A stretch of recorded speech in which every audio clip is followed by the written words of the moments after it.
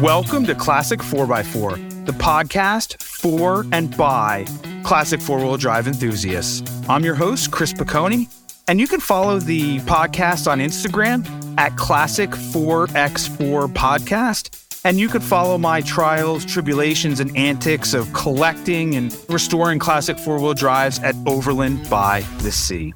That was actually probably the hardest one I ever had to sell, and probably the one I regret selling the most. And I knew selling that would be basically getting rid of my brand. Today's guest is somebody whose life is intersected with my own. We have a really cool story to tell. And before I introduce that guest, I want to start that story off. And it actually goes back about, 5 years here to 2018. In 2018, my wife and I were getting a lot of flack from a lot of our friends because neither of us had social media or any social media accounts. And we were missing out on everybody's lives. And anytime we saw somebody, they'd bring up a current event that happened in their life, and we'd say, "Oh, we didn't know about that." And they'd say, "Oh, it's because you don't have social media." And in this day and age, when everybody posts on social media, they expect everyone to know what's going on. So we finally gave in 2018, and my wife and I decided to open up a social media account, an Instagram account for our dog, Carl. And we started this Instagram account, and we just took pictures and posted pictures of the dog. But most importantly, it was to follow all of our friends and our family and keep update on what was going on in everybody's lives. But I also quickly realized that I could follow people that had similar interests like myself, collecting classic four-wheel drives, restoring classic four-wheel drives, and especially other Jeep guys. So I started following a couple of Jeep guys, and one of the first actual Jeep quote-unquote influencers or classic 4x4 influencers I started following was a guy by the name of Jason Miller, and his Instagram handle is 65CJ5. And I watched this guy, Jason, tinker around with not only the 65 CJ5 Tuxedo Park he had. He also had a CJ3B at the time, and he was really putting some cool content out, and never really thought much of it. Just followed him, watched the cool stuff he was doing, and then next thing you know, our lives intersected. But before we talk about that and tell that story, I want to introduce the one, the only Jason Miller. If anyone out there doesn't follow him on Instagram, you need to. He does some really cool Jeep projects. His Instagram handle is 65SEEJAYFIVE. So 65 and then CJ5 spelled out. You also have to check out his YouTube channel. It's under the same handle. He's done some really cool projects, and he always chronicles his builds. He actually did a really cool stroker engine swap recently in his TJ. You got to check that out. But without further ado, the one and the only, the man, the myth, and the legend, Jason Miller. Hey, man, thanks for joining me today. Hey, Chris, absolutely. Glad to be here. Super glad to be here. Hey, man, and I'm super glad that you're in my life and that you and I actually crossed paths and our lives intersected to create a pretty cool story. So before we get into that story and finish off what I already laid out, tell us about yourself. Where did the passion for Jeeps, for classic four-wheel drives come from? Who is Jason Miller, and why do you love these classic four-wheel drives? Well, it goes way back to my earlier years. I'm only in my early 30s here now. But basically back to when I was just a kid, I really loved to tinker with things, loved to take things apart. But mainly I just did a lot of reading. Back when you didn't have Instagram, you didn't have social media, you had a paper magazine. And you actually would read Peterson's Four Wheel and Off Road or Four Wheel or JP Magazine. And I would read those magazines for hours and just completely. I was probably the only 7 or 8 year old that could tell you like the horsepower of the brand new truck at the time, or how to re-gear your Dana 44. I've always been all about vehicles ever since I was a little kid, from playing with matchboxes to reading about them.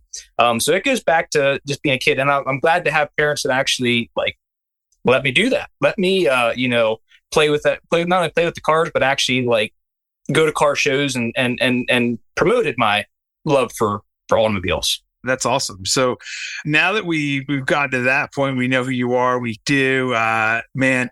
The one question that every one of our listeners absolutely loves, and I get the most feedback on, is that I ask everybody is, what was your first car or truck or your first vehicle in general? It was actually pretty cool. It was a 1998 flame red Jeep Wrangler TJ. That was my first vehicle, but the only issue was it was a 4-cylinder and it was gutless. I mean, it was a 5-speed, but it was absolutely gutless. If I was going anywhere, it was turning about 4,000 or 5,000 RPMs and just foot to the floor or like screaming. And that's how you had to drive it. This little 2.5 liter 4-cylinders, you just had to rev them to the moon to get them to go anywhere. So what happened to it? Where did it end up?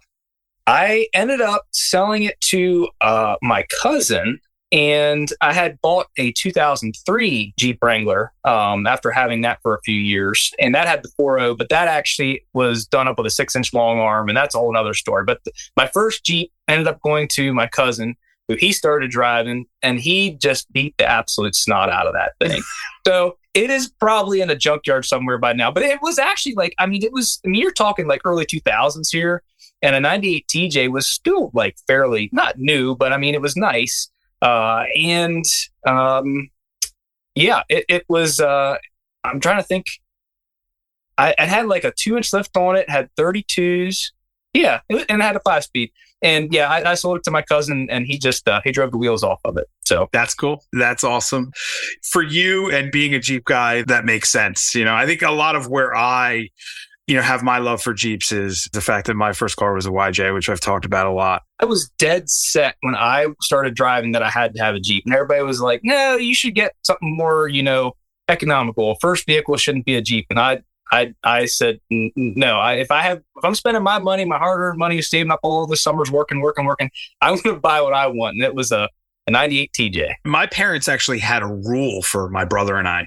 We had to start driving on a manual transmission. Yeah, that should still be to this day, honestly. I don't even know how, parents could have that rule with their children today, because I don't even know where you get a manual transmission. Can you even get a manual transmission anymore on a modern car?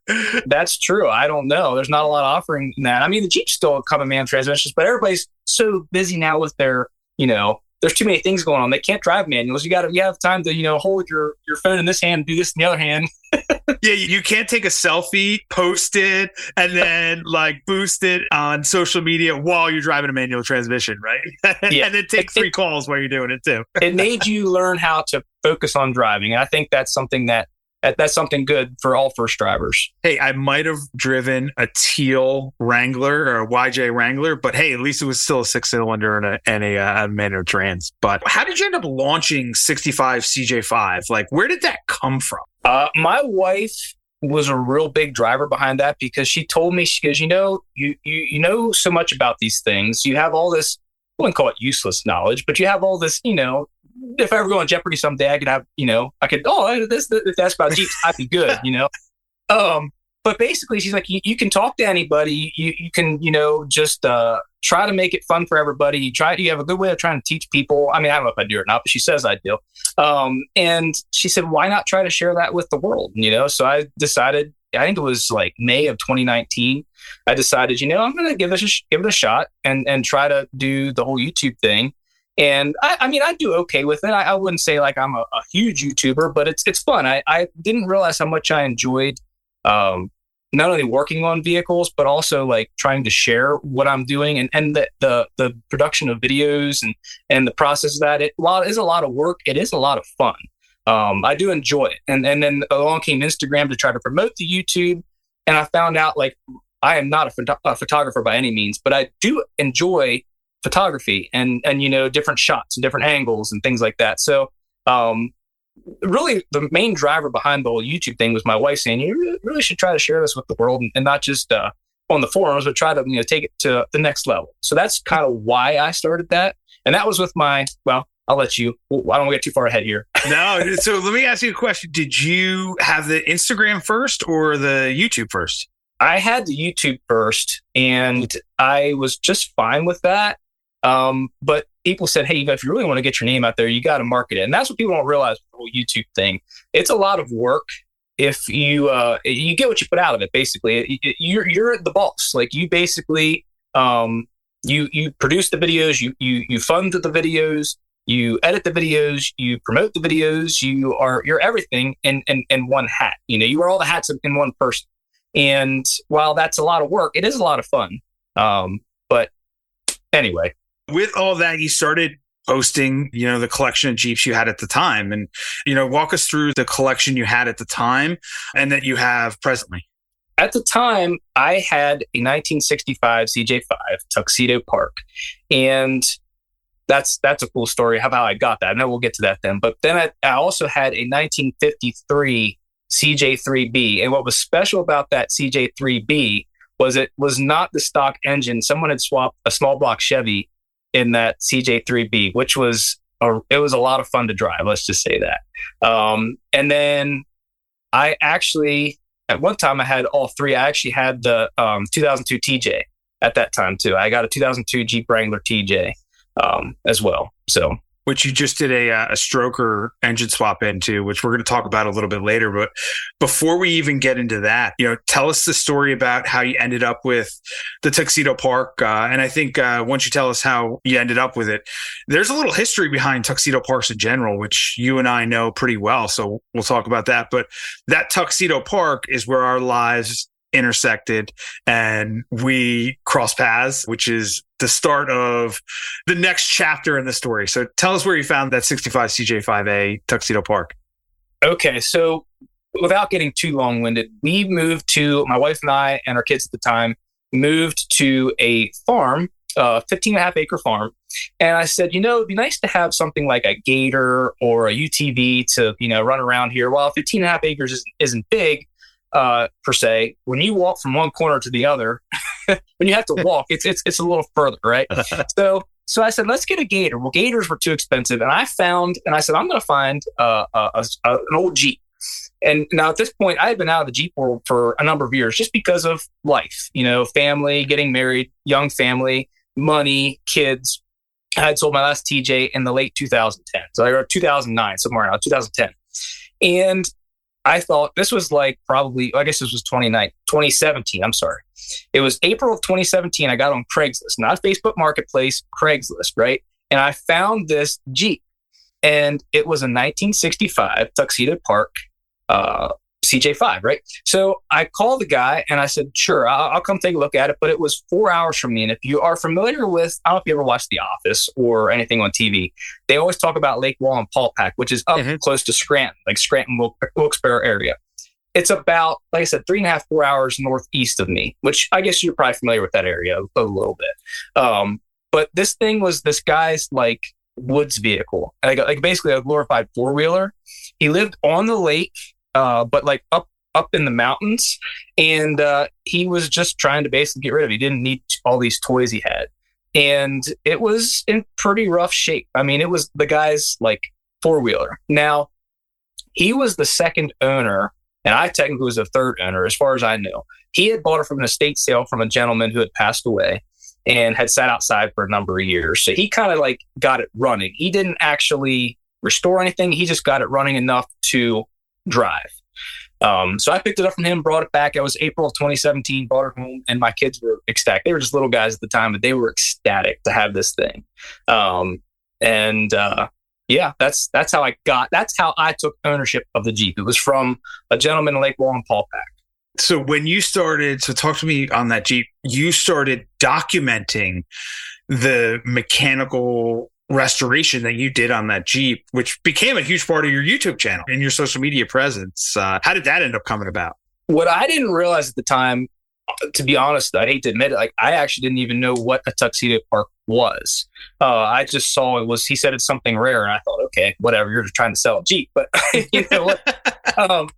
But in all honesty, I believe in 65, that Jeep, if I remember right, was one of 1,900. It had the F134 four-cylinder in it and had a T90 transmission. Now, it was a floor shift transmission when I bought it. That would have come with a column shift, part of the upscale package per se. That was, at some point, somebody converted it over to floor shift because supposedly the linkages got, wonky and they'd wear out, the bushings would wear out, so they'd just go to floor shift. But for the most part, it was complete. I mean, it was rough, but it was a complete Jeep with all the Tuxedo Park chrome bits and everything on it. So, and that's what is where your Instagram and YouTube handle came from, 65 CJ5. Yeah, launched your presence, right? I thought that was a cool way to, have a play on words, 65 CJ5, 65 CJ5. A lot of people don't even know what that means until they kind of stop and think about it for a second and they go, that's kind of cool. I didn't even think about that. So where did the CJ3B come from? So you had the 65 CJ5A Tuxedo Park, and then somehow this 3B with the Chevy 350 swap came about. The CJ5 was cool. It was a short nose, early CJ5, right? I thought, I kind of got into that scene and really liked it. And I always, even since I was a little kid, wanted a flat fender. I was always intrigued by the flat fenders. But a flat fender, if is, for me, it was a little rich for my blood. They're not cheap, for what they are. And I found this one. It was about 40 minutes south of me. It was a friend of a friend of a friend, right? One of those deals, right? A guy knew a guy who worked with the guy who was selling this thing. He was an older gentleman, and he had bought it and would drive it to work every now and then. He worked at the local hospital, and he just was getting too old to enjoy it. And he wasn't an old man, but he said, I'm getting too old to enjoy this thing. I want to pass it on to somebody else. And I drove down to get it, and it drove home, but the fan quit working. It started to overheat. It would pop out of gear. It was something he just drove and didn't give a flip about anything. Mm-hmm. He just basically just drove it, and if the coolant started bubbling out, he just kept on driving even more, right? So I brought that home, and it was cool because I thought it was a Chevy 350. I thought it was a Chevy 350, but in fact it was a Chevy 283. Which was the second engine. I guess that's technically the Chevy 265, I believe, was the first small block, and then the 283 came after that.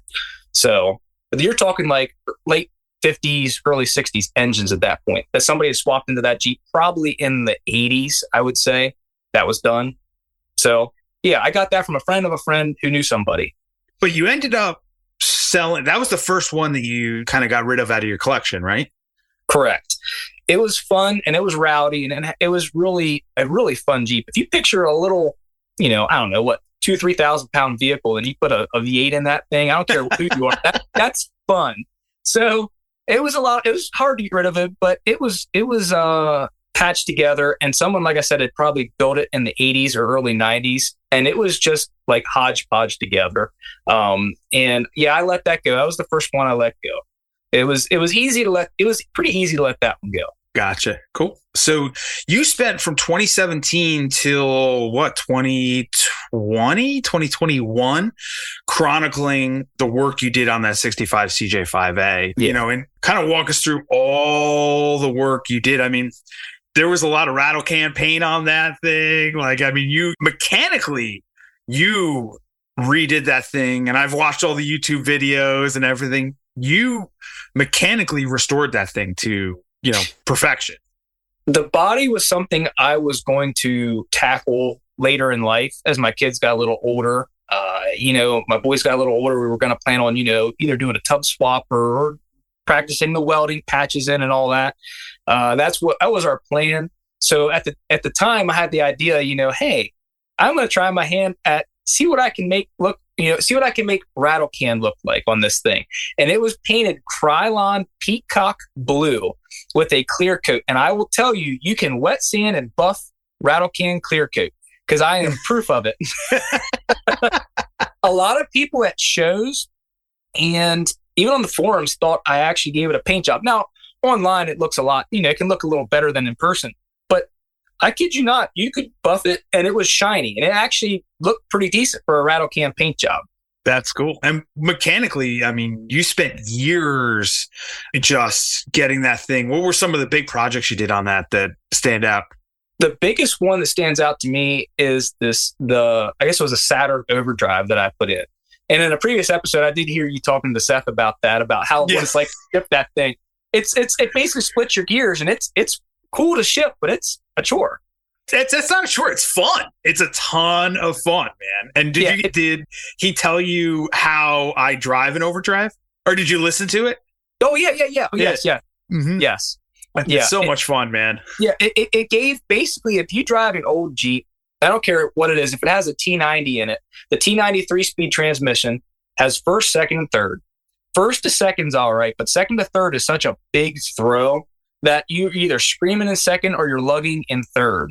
So the overdrive gave me like a second over. So you had essentially another gear between second and third, which where I heard you say, like, you basically ran it there and just let it run, just kept it there. That's where it was happy. That was probably the best thing I ever did for that Jeep, was give it an overdrive. Honest to goodness. That's cool. Yeah, you did a lot of other work too, man. I mean, you resealed that thing from top to bottom, right? Resealed it, went and adjusted all the valves, and oh my goodness, yeah. I didn't actually crack like the transmission open, but we did, all sorts of stuff on that thing. All sorts of stuff. Years and years. So then when did you decide to sell that? I can't even tell you why I decided to sell it. I think I just wanted to free up a little bit of cash for my TJ. Ultimately, I bought a TJ because it's a little better for a guy that has some kids that wants to drive around. The CJ5 is great, but it's not exactly ideal for under 10-year-old kids in. It can be done, but I wanted something a little safer that I could haul them around in. So I wanted to free up a little bit of cash for the TJ. So that's why I ultimately reluctantly sold it, put it up for sale, and which was really cool because I met this cool guy named Chris who. So this is where our lives intersect. So one day I'm sitting on my couch and I had just finished up a project, and I'm always looking for projects. I'm always looking for fun stuff to add to the collection. And I'm on Facebook Marketplace and I'm scrolling through, and keep in mind, Jason and I live, 2 states apart, but like we live hours away from each other. Right. Okay. So for some reason, and I'm just searched Jeep CJ, right? And I'm going through all these CJs, all these rust buckets and stuff. And I see a picture and I'm like, man, I know that CJ. I know that 65 CJ5A. Oh, it's that guy I've been following on Instagram and the YouTube videos I've been watching, man. So I was like, whatever, He had it up for a fair price. I was like, I'll just hit him up and see, right? But got back to me, I ended up buying it, sent my transporter out there. And we talked about it actually for a good 2 or 3 hours because I was familiar with the Jeep in the first place. But you had amassed a parts, inventory for that thing that was borderline, I think it actually weighed more than the Jeep itself, right? The amount of parts that you sent along with that Jeep, I actually ended up having to pay my transporter more because he's like, you didn't tell me that there was a whole other Jeep of parts that come with this thing, right? But what I knew was that thing was mechanically on point, and it was 100%. It had been treated well. It had been loved, right? But I knew that the body needed a lot more love. Floor pans, the trans tunnel. There were a couple other small things, but the tub was okay. It was good. The tailgate needed to be replaced. The hood needed to be replaced. But what you had done is at some point you had bought all those body panels and all those panels and accumulated them. So I bought that all with the Jeep. So I knew it would be a little bit easier, right? So it was time to embark on my section of this project where I basically handed you the torch. You just kept the torch going, right? Yes. So, Jace, you had gotten this thing mechanically to 100%. I think it hit the brakes. It pulled a little bit. I know you had spent hours upon hours, replacing hubs and drums and all this stuff. I think that's actually the moment I said, you know what? That's it. It's gone. I'm done with it. I'm tired of messing with it. Do you know what's funny? I brought it to my mechanic to have the oil change and some of the other fluids. And I was like, hey, when you hit the gas, when you hit the brake, it pulls a little bit to the right. And this is an old school guy. And when he said, he goes, oh, it's just an adjustment, right? And you know what it was? You replaced the hubs. You rebuilt the brakes, the front drums. Repacked bearings, all sorts of stuff. You want to know something? It was a simple adjustment. The guy literally, and it was I picked it up later that day, and it ran beautifully ever since then. But it just goes to show, though, if you've had something for long enough and you think, oh, I'll never get rid of it, at some point, you kind of hit that wall where you're like, you know what? It's been fun, but I'm just tired of it, and I want to do something different. And I think that's the aha moment I had at that point. But this was the Jeep that, started your presence, right? Your handle is 65 CJ5 how did you end up like actually getting to the point where like, all right, I'm just going to move it on? Like, that's a tough decision. It was hard. That was actually probably the hardest one I ever had to sell. And probably the one I regret selling the most was that one. And I knew selling that would be basically getting rid of my brand. Not that I have like an actual brand, but that's, as you said, 65 CJ5. That's like what started it all. And I thought, I always told myself I'd never get rid of that one. I always have to have that one. And I knew doing that at this point in time, like, I just have a TJ and I don't have an old Jeep at this time. I knew getting rid of that would kind of like blow a hole in that, because it kind of is like not leaving, but you know what I mean? You're kind of getting out of that classic market. And I had built up, a lot of contacts with people and met a lot of awesome people through social media and other, brands and manufacturers and a lot of friends I made along the way. It was who I still talk to this day. I mean, I'm not like I cut off my relationship with people by getting rid of a vehicle. But I knew getting rid of that Jeep was kind of like, what the heck are you doing, dude? Like that is your Jeep, right? So, but that's where our lives intersected, and I made a new friend, just kind of finding it on Facebook Marketplace one day. So the transporter drops it off, picks it up at your house, drops it off.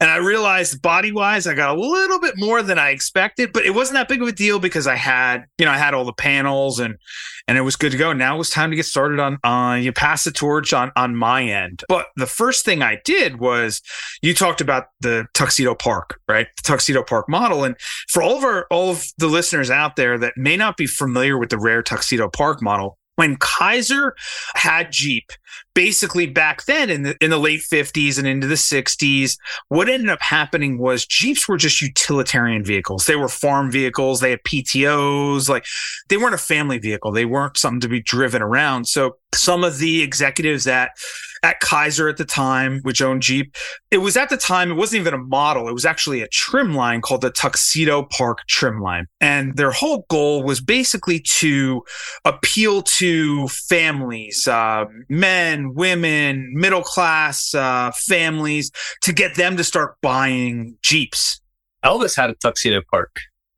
I did not know that, right? I'm pretty sure. Look, you know what? Don't quote me on that, but look it up yourself. I'm pretty sure Elvis had a Tuxedo Park. Me, you, and Elvis, right? Now we have a connection, right? So what they ended up doing from 61, 62, 63, it was 64, it went to its own model, right? That's right. The Mark IV, right? So what happened was 61, 62, 63, it was a trim line, and it was the Tuxedo Park, Mark I, Mark II, Mark III. And then, though it wasn't selling that well, they wanted to invest more in it and made it its own trim line. In 1964, you had, and this was from 64 to 68, I believe, was the actual model, which was a Jeep CJ5A, right? So that separated it. CJ5A, Tuxedo Park Mark IV. And they made them in a very limited amount. They weren't big sellers. Like Jason said, they made, roughly, 1,000 to 2,000 every single year. There weren't a ton out there. I think the total amount that they made from 64 to 68 was like 7,000 plus, right? That sounds about right. And they had their own special VIN numbers too. So you can associate a Tuxedo Park by the certain VIN. It's like 8322 or something like that. The first four of the VIN. 8322. Not only was that rare, but they also did it on the CJ6. And they had the CJ6A Tuxedo Park, which was super rare, to the point where they made very, very few of those. And those are also delineated by a VIN, which is, I want to say it's 84 something, but I forget. Our listeners can figure that out. But they had this very limited edition, which was really to elevate the Jeep brand and to be sold and appeal to the average, suburban husband, wife, and, kind of move the brand away from just being a farm vehicle. Well, it failed horribly, right? They didn't sell a lot of them. They did make a lot of them, but they still drove like a tractor. And they drove like a tractor, but it was purely just essentially an appearance package. What Kaiser decided to do was just add a whole bunch of chrome hardware, chrome windshield hardware, chrome badges on the side of the hood, chrome front and rear bumpers, a chrome rear flip up license plate frame. And they also gave a very rare option in that particular model, the CJ5A Tuxedo Park Mark IV, which was a bench seat. So I ended up buying this particular Jeep from Jason. They also had those turbine hubcaps, which are super rare at this point too. Which are impossible to find, right? Yeah. So my first order of business was to get myself up to speed on the history of the Tuxedo Park. And next thing you know, I quickly started to realize that this thing was complete. It had all the hardware. I also quickly realized that flip up rear license plate frame usually was ripped off. There was no amount of money in the world that you could even buy those things. Even they don't make them repop, and the originals were almost all gone and rotted. So people that had them, they wouldn't even sell them to you. You could offer $1 million and nobody was selling them to you. The same holds true with the bench sheet. The bench sheet was very rare. This particular Jeep did have the bench sheet. So at that point, I said, all right, now it's my turn. The torch has been passed, and let's get it to the body shop. Let's get it to the upholsterer and see where we can go. And I ended up painting it Empire Blue. And you had actually, I don't know if you remember this, you had painted the wheels. You had the wheels powder coated or painted a color called Dover White. Mm-hmm. And I actually took and ran with that and upholstered the interior Dover White with Empire Blue piping, which was beautiful. It's like a cream white, like an off white cream color white, which that seat was beautiful. I mean, if these listeners haven't seen that Jeep, like, you need to put a picture of that in here or somewhere, like people need to look it up. It was beautiful. Yeah, I mean, it was a labor of love, and even was more interesting with that Jeep is it spent a lot of time at the body shop. There was a lot of metal that had to get done. It got done right. It got sprayed right. Everything was good to go. The upholsterer did an amazing job. I actually ended up putting a nice gray brand new carpet kit in it, had to replace a bunch of other stuff. All the Tuxedo Park chrome emblems and hardware, I actually had completely refinished and also re-chromed. The front and rear bumpers, I had redone, but everything was there. And Jason, I can't thank you enough, for actually having some foresight and realizing that everything was there. Because when I bought that from you, I had no idea what a Tuxedo Park was, or that, all these little pieces of hardware, not only are they rare, but they never survived this long. And I had them all. I had them all. I had everything I needed to cosmetically restore this thing from top to bottom. Did that, reassembled it, put the seat in. And once I got in that Jeep, in that beautifully reupholstered Dover White with Empire Blue piping and Empire Blue stitching, I quickly realized that this wasn't going to work. I am 6'4", I am 300 pounds. And once I had the seat reupholstered, they bolstered up, they fixed all the springs and everything, I didn't fit in it. I just straight up didn't fit in it, man. But I got to tell you, I drove that thing, and back to the overdrive, I drove that thing and I love driving. It's like driving a go-kart, right? Yeah. And I don't care what anybody says, that F-134 Hurricane, it's got a lot of juice, man. It's got a lot of cojones for a four-cylinder. For what it is, absolutely. Exactly. It's no small block 350 or 282, but hey, it worked. And I'll tell you, that Saturn overdrive you put in it is the reason I kept it so long, even though I didn't fit in it that well. And the steering wheel, though I had to replace the steering wheel, it did rub against my belly every time I turned. But you know what? And that's with the seat all the way back. I'll tell you, I'm a CJ7. I've owned tons of CJ7s, and the difference in wheelbase in that 10 inches between the CJ7 and the CJ5 is a lot when you're 6'4" and 300 pounds. So long story short was I didn't really fit in it that well, but I loved driving it. It was a passion project. I loved working on it. And Jason and I spoke throughout the entire process. I kept him updated. He was the only one that ever knew what was going on. I really appreciated that too. The updates and the text. I look forward to that because it was really cool to watch. And honestly, I was hoping that nobody knew that I was the buyer because you had posted a YouTube video, explaining, hey, I'm letting it go. And my transporter was loading it up in the enclosed trailer. And I happened to see it a couple days later. And man, there were some people in the comments that were not happy. They were very mad at me. And ultimately I said, you know what? It is what it is. Yep. In the end, I had fun with it. I drove for, a couple months. I drove that overdrive where you go from first direct into second direct. And instead of going into third, I'd rev up the RPMs, go into second overdrive. And then instead of going into third direct, I'd rev the RPMs up and go right into third overdrive. And it was so much fun to drive, but it just wasn't practical for me at that point. Every time, there's unforeseen circumstances with every build. That just was one. And you know what? It was, I parked it in the corner of my garage, and it sat there and it started to collect a little dust. And I felt bad that I just wasn't using it. I had some other projects that I was working on and having fun with and stuff I was driving more regularly, and I just wasn't driving it. So it was time to pass it on down the line to the next caretaker. And a guy out in Iowa that lives out in Iowa ended up buying it from me. And he still to this day texts me pictures of it, of his family in it. And he absolutely loves it. So that's the lineage of that one. It's really cool when you can not only sell a vehicle that you care so much about, but still know where it's at to this day. Because so many times you sell something and you think back like, man, I wonder where that's at. Like you go back, you're talking about my red 98 TJ. Where's that now? I don't know. Probably in a junkyard. I have no idea. Now, that's not as sentimental as the CJ5 to me, but something that you spend so much, blood, sweat, and tears and time on, you think, where does it end up if you sell it? And it's so cool. I'm so glad that you actually kept me in the loop and even keep me updated even now saying, okay, it's out in Iowa. Like, where it's at to this point. Now that guy could do who knows what with it is. He can do what he wants with it. He can drive it off a cliff, whistle and beast it. I don't know. But, basically, thank you, Chris, for keeping me in the loop. I appreciate it. No problem. Maybe but you want to know something? The greatest thing that came out of that Jeep is you and I crossed paths and our lives intersected, and that's where the value was. We had a lot of fun. You started it, I finished it, and it was a great project on your end. It was a great project on my end. But we got to talk about another project that you just did, which was super cool.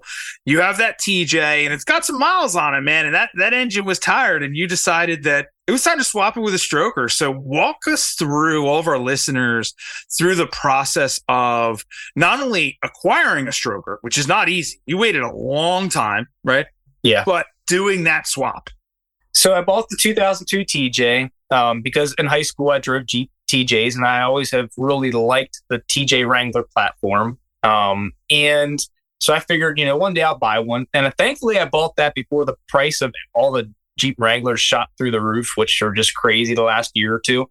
But I bought that, and it has 196,000 miles on it. Now, for a 4.0, that's not necessarily a lot, but for any vehicle, that's a good bit of miles. But it fit my budget, it fit where I was at, and it's not a primary vehicle, it's just a fun vehicle. So I bought it, but I realized quickly that the owner, when I did the oil change, had put probably like 2 quarts of that Lucas stuff in it to quiet stuff down. And I don't know if it was lifters or what. I'm thinking it was piston slap. Man, you start that thing up when it was cold, it sounded like a diesel. And it ran good. I never did a compression test, which I probably should have. But it ran decent. It didn't use any oil. It didn't smoke or do anything. I just was scared to death that I'd be with my kids somewhere out in the boonies in the woods, on a fire road or something, doing some Sunday afternoon exploring, and it let loose, send a piston skirt into that engine, and then I'd be, stuck a couple hours from home, no cell service. So I wanted it to be more reliable. So I drove it like that for a little while. And I guess it's been about a year ago, I ordered my stroker. Actually, it was last January of 2022. I ordered my stroker. And I know a lot of people say, well, just build your own. I probably could, but I've never done anything like that before. I've never machined, things. I've never actually assembled an engine. I know how it all goes together, but I've never done it.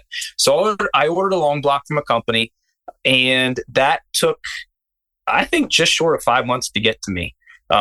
So which was kind of hard to sit on your hands for 5 months, but the wait, especially when you spent that kind of money too, right? Yes, it was a long block. which they basically send you everything minus the covers. So you have to essentially use a lot of your covers, like your valve cover, your oil pan. You need to use, like, that's how I guess it wasn't super expensive, but it wasn't cheap either. But I took the opportunity to put all new stuff on. I put all new accessories on it, water pumps, hoses, actually put a new oil pan on, new valve cover. I did all that stuff all new while I was doing it. And to be honest with you, this is my first actual engine swap. I've never swapped an engine before. So it was pretty cool. I had a buddy from Virginia, Rick. He came up. He helped me put that in, pull it out, and put it in. When you find out real quick that an engine swap can be done by yourself, but it's hard to do by yourself. It's good to have an extra set of hands. Yeah. But the stroker is an idea that I had. I mean, they were becoming popular in the late 2000s. And that's the time I was, driving my Jeeps and everything. And that was something I always wanted to do. Even since a kid, before the CJ5s, before the older Jeeps, I always wanted to put a stroked 4.0 in a Wrangler. I mean, I know some people always said, well, it'd be easier to put a small block in it or do an LS swap. And I'm like, well, I guess, but there's something about the stroker that I always wanted to do. So the engine is a 4.7 liter stroker that was built by S&J Engines out of Spokane, Washington. And the cool thing, it has a 7-year, 100,000 mile warranty on the engine, which is kind of cool. There's not a lot of people that do that. So we swapped that in, my buddy Rick and I pulled the motor out myself, got the old 4.0 out, and he came up, I think it was May. It was the hottest day of the spring, early summer. It was super hot. And we're out there in my barn, and we're putting this thing in. We're putting it all together. I'd assembled all this accessories, so all we had to do was just stab it in.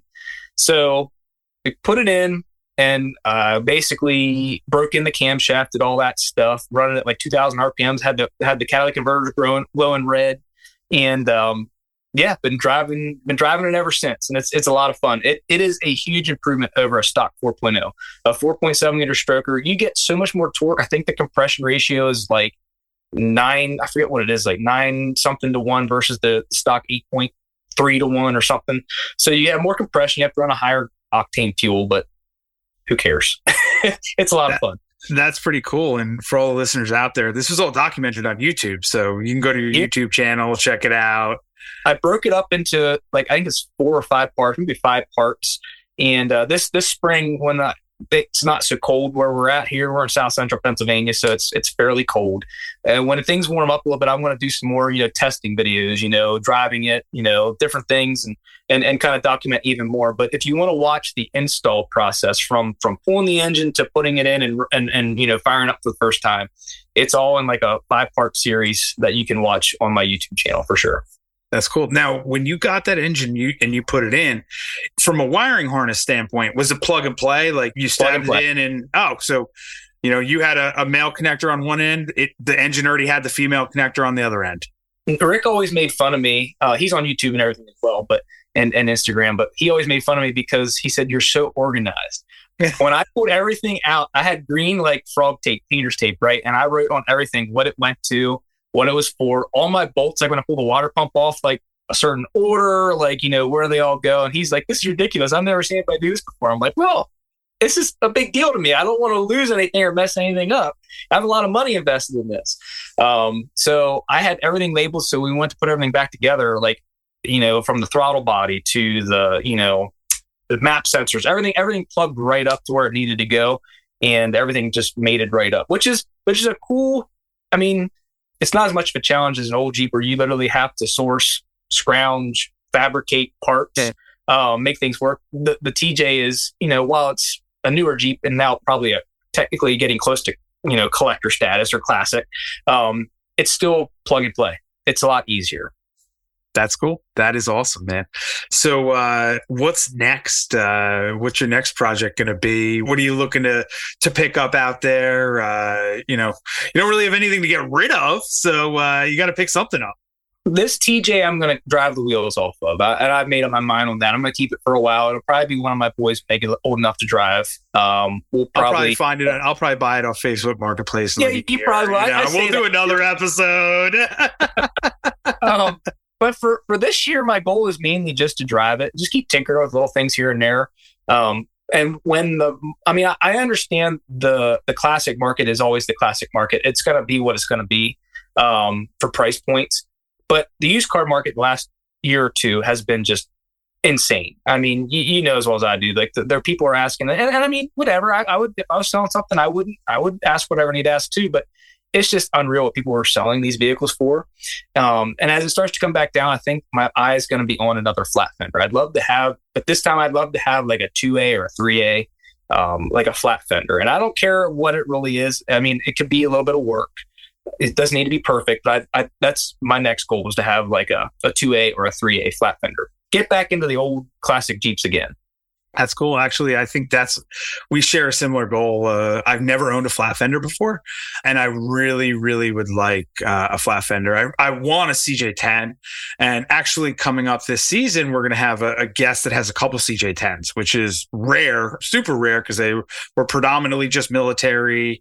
They were never sold civilian in this country. They were sold civilian in other countries, but not this country, and they were just government contract in this country. But I do. We're going to have somebody on that has a couple CJ10s this season.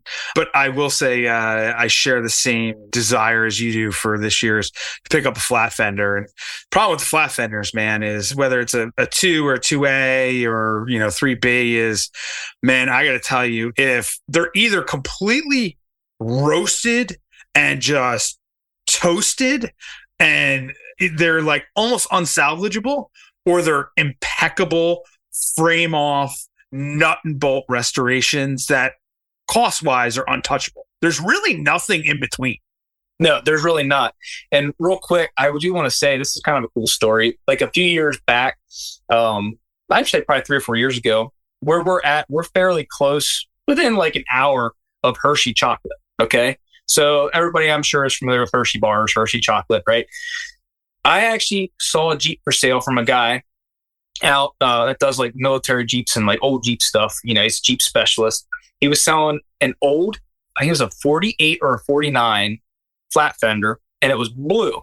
And he wanted too much. Honestly, I wasn't gonna. I don't want to say. I want to say this.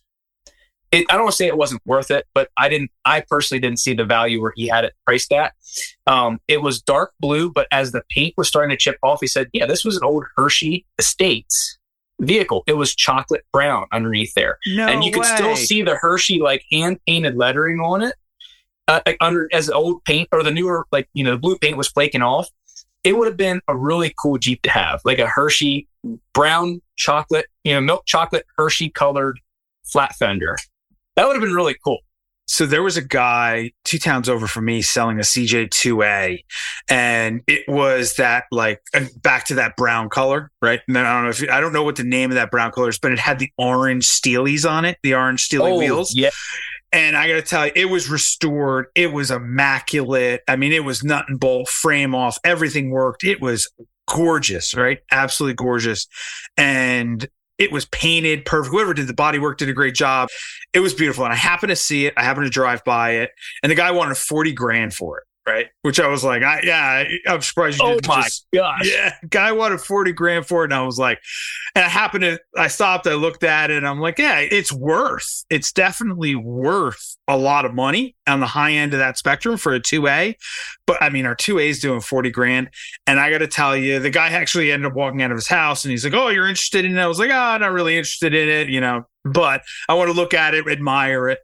And then I kid you not, like 2 months later, this was the beginning of the summer, the end of the summer, I happened to be at the restaurant that was by his house, and I saw the guy again, and I was like, "Hey, what ended up happening?" In my head, I'm like, there's no way this guy sold this CJ2A for anything close to $40,000. And this guy wasn't budget either. Like, you might have gotten like 39. I know what I have. Oh, it was definitely that. I mean, the guy's house, it was a beach house. I mean, it was in a very, very wealthy town. I mean, he had a massive house. This guy did not need the money, right? I'll put it to you that way. And I gotta say, maybe you got 500, maybe you got $1,000, but this guy was not budging too far. So I said, "Hey, what happened to the CJ2A?" He's like, "Man, I just had it out here with a for sale saying." Guy had money falling out of his pocket and gave me full price for it. It's like, God bless you. Hey, awesome. Congratulations. And don't get me wrong, it was worth it, but that was probably the largest transaction I've ever seen for a fully restored CJ2A. Was that didn't have any provenance to it, but yeah. That's a big number, man. That is a big number. That's a lot of money. Let's just say that's out of my price range. Yes, that's out of anybody that's looking for a CJ2A's price range. So, too funny. Well, hey, Jason, man, I can't thank you enough. I've been haunting you for now. We're in our second season. I wanted you on the first season. Life got in the way. You were busy. Work's been busy for you, but I'm so glad you got on the second season of Classic 4x4 podcast, because you and I have just such a cool story to talk about and how our lives intersected. And for all of our listeners out there, if you don't follow Jason on Instagram and the other social channels, you got to follow him at 65 CJ5, which is 65 SEEJAY FIVE. And you also have to follow him on YouTube. Check out his YouTube channels. Go take a look at that Tuxedo Park that he started and I finished. You can see the beginning of it on his Instagram, on his YouTube, and you can see how it ended up on my Instagram at Overland by the Sea. Jason, thank you so much for joining me today. I really appreciate it. And I'm so glad that you and I crossed paths in life. Thank you, Chris. I really do appreciate being here. It was a blast to catch up and a blast to kind of go down memory lane. I'm so glad I came across that Tux Park and got to know Jason. Don't forget to check out his YouTube channel and follow him on Instagram at 65CJ5. Also, check out our next episode with Dan Perkins talking about Mitsubishi Monteros and Pajeros, whatever you want to call them.